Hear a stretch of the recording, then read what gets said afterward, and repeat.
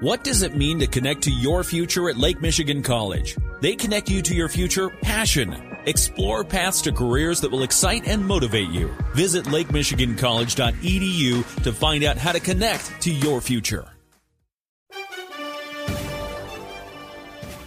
Baseball's annual display of slow pitching, kids running all over the field, shagging balls, and not so much anymore of ESPN's Chris Berman saying back repeatedly 1,000 times on the night, otherwise known as the Home Run Derby.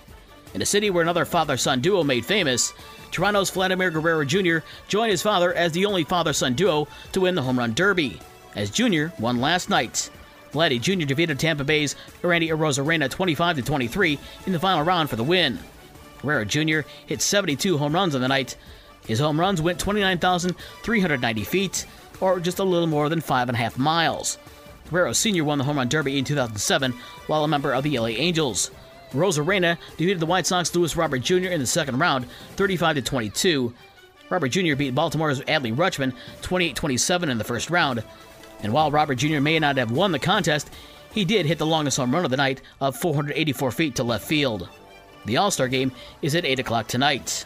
To the NBA, where the Detroit Pistons have re-signed Isaiah Stewart to a 4-year, $64 million deal. Stewart was originally drafted by the Portland Trail Blazers and then traded to Houston and then Detroit. He was entering the final year of his rookie contract. At the NBA Summer League on Monday, Indiana beat Orlando 108-85.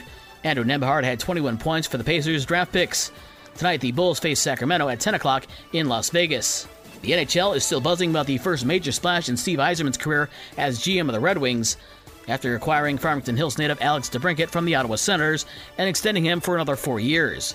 Wings fans have repeatedly criticized Yzerman's slow pace in rebuilding of the Wings roster, but took a major step forward on Sunday.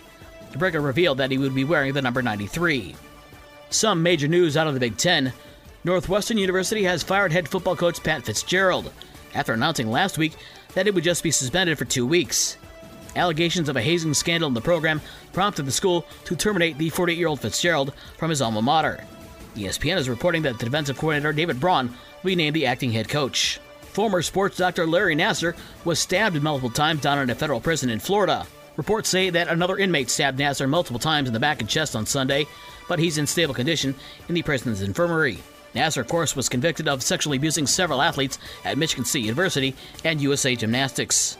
And for the rest of the scores from last night and the schedules for today's games, visit the podcast page on this station's website. With your morning sports for Tuesday, July 11th, I'm Dave Wolf.